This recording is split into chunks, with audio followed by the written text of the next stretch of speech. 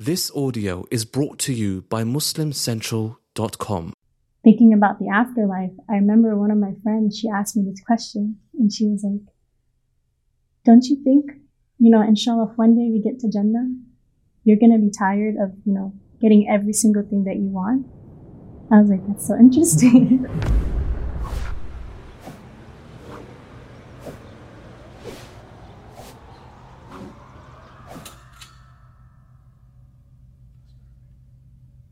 اللهم بارك لهم فيما رزقتهم واغفر لهم وارحمهم.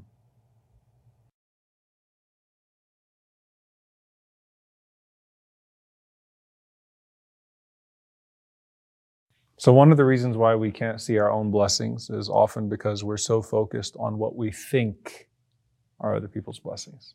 Right? So especially in the social media world, you see everyone else's best side and you only see your worst side. Right? Everyone else's life seems amazing and they're putting on a show and all you see are your own hardships. Only their blessings, only your hardships. Like imagine if they had social media back then, right? And Ismail alayhi salam is seeing what's going on with Ishaq alayhi salam. This whole civilization is developing in Palestine.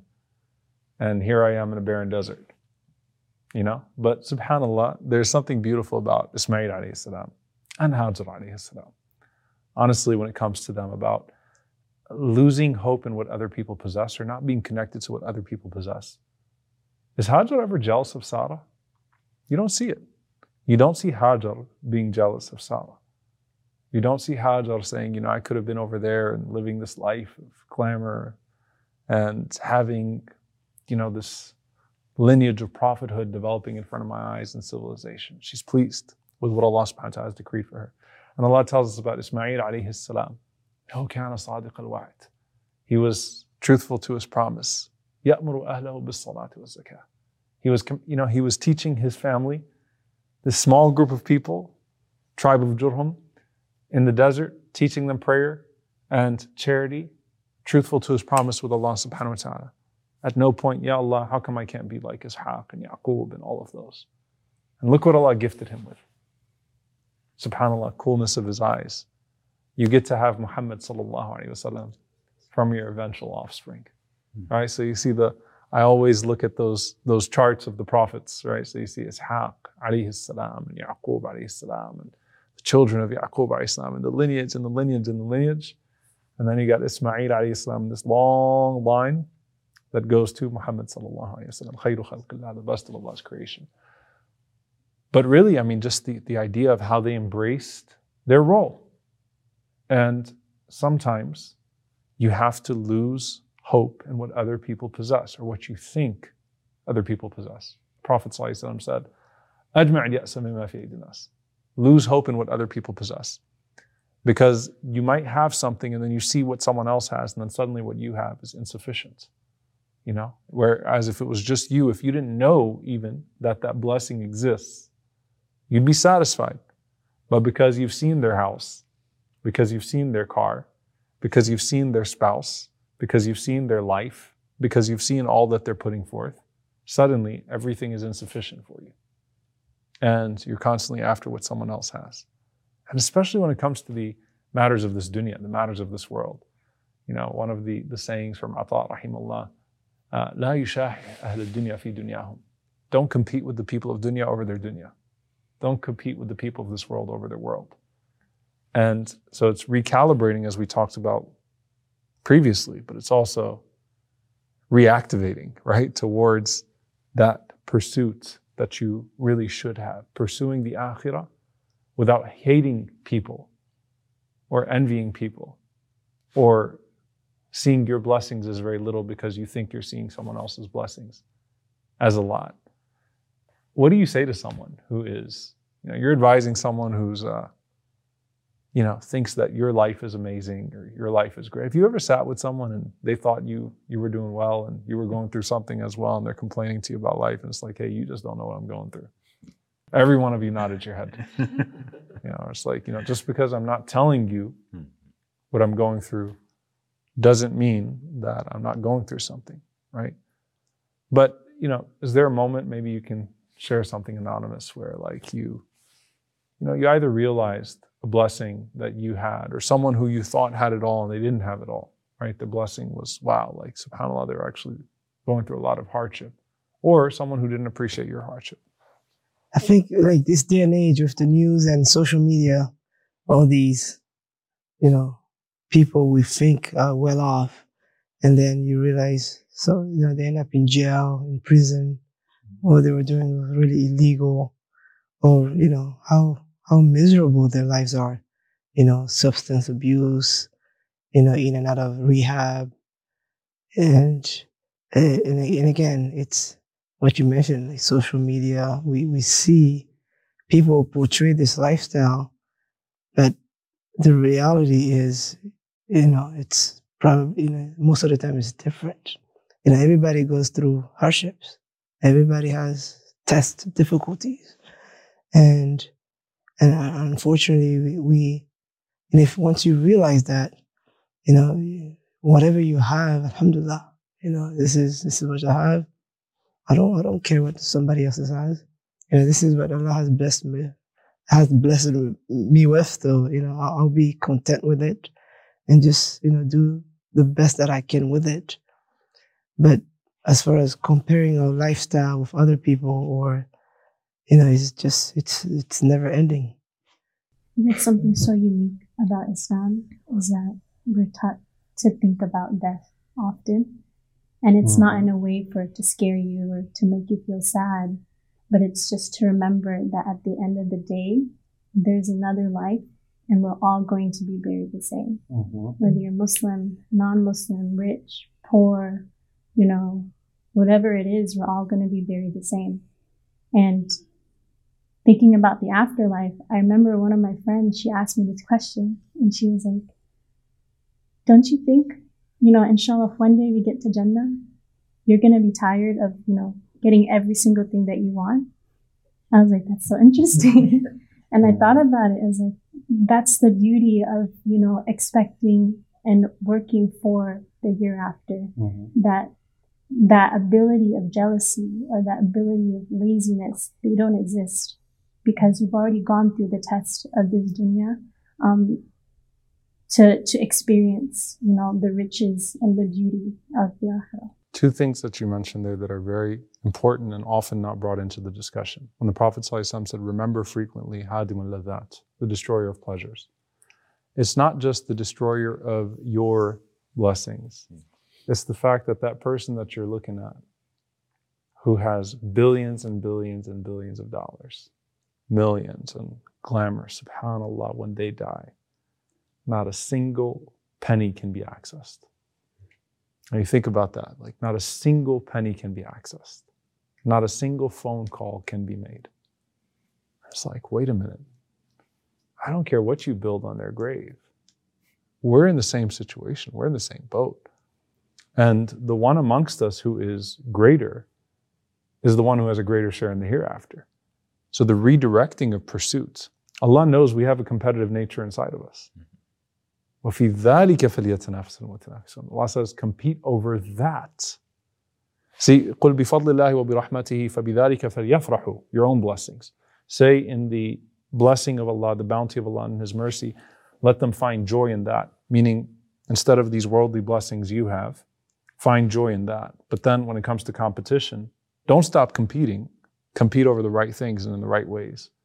When you compete over that which is righteous, then you only compete in righteous ways too. You're competing for what is a righteous reward and competing in righteous ways. So competing with your brothers and sisters, you're trying to get ahead with them. You find joy when they get ahead and you want to get ahead too. So you compete for good deeds and you love them. The way Musa alayhi salam, the prophets are the greatest example of this. Musa alayhi salam saw the ummah of the Prophet Muhammad sallallahu alaihi wasallam. It's like, subhanAllah, this is things I wish I could have had. But then he gives them advice on how to grow this ummah, right? Because let's be real, 50 prayers a day. Are you still becoming Muslim with 50 prayers a day? Inshallah, you don't have to, yes. Inshallah, yes. There you go. Inshallah, yes. I would have been like, hey, how do we break these up? But definitely. Yeah. So I mean, how do we? See, that was the right response, right? That was the right response. But the fact that Musa Islam still gives him advice, the Prophet advice, and tries to make things easier for us, right? And we have that way forward. When Ibrahim Islam sees the Prophet and sees his ummah, he's proud. Gives salam to the ummah. Says, Ya Muhammad, give salam to your ummah. And then he gives us some ways to get ahead. Here are some seeds you can plant for Jannah. Subhanallah, alhamdulillah, la ilaha illallah, Allahu Akbar. Like Ibrahim Islam told the Prophet give us salam and tell us, plant some seeds for yourselves in paradise. That's what you should be doing right now. So it's like, compete, but compete over the right things. And so that's one element that you bring in of hadim al-ladhat, the destroyer of pleasures, that person's not going to have any of this when they die. We're all going to be in the same boat. And the second element of this is when it comes to paradise and that competition over paradise. That's an open competition. And it's for the taking. And the beauty of it, when we get into paradise, may Allah make us from the people of Jannah, and may Allah make us from al-Firdaus al-A'la, the highest level. We don't have hard feelings towards each other. That's one. Number two, no matter what level you're in, you think you're in the highest level. You don't see people above you having more than you, because that would grieve you, which is one of the blessings of paradise, right? Because if you're in paradise and thinking you're left out and deprived, then it's not really Jannah for you, right? Yeah. So subhanAllah, these redirects. Allah does not crush our nature. Allah subhanahu wa ta'ala redirects it to its most perfect potential. And that's what this pursuit becomes. So Sister Sarah, someone says, look, I know I should be pleased with what I have. And I know I should be thinking well of what other people have. But I can't shake this jealousy and envy that I have. I can't stop comparing myself to other people. What do I do?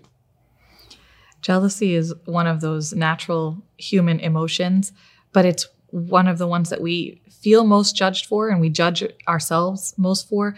And it is one of the ones that can be most detrimental to us. It can really lead to a sense of dissatisfaction, and it's just a very hard feeling to experience.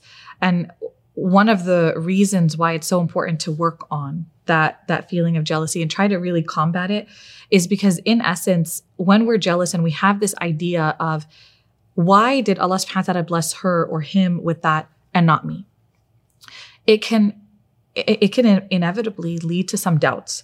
It can lead to us questioning Allah subhanahu wa ta'ala's decree, Allah subhanahu wa ta'ala's wisdom, when we're thinking that should have been me.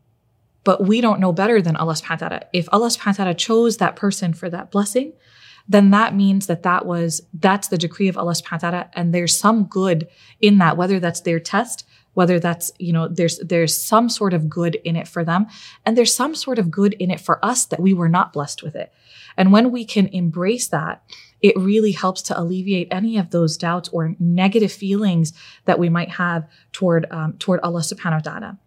And so how can we take that step to really combat that feeling of jealousy? I think one of the most helpful things is to create a mindset shift that instead of looking at a blessing that somebody has and think, why them and not me?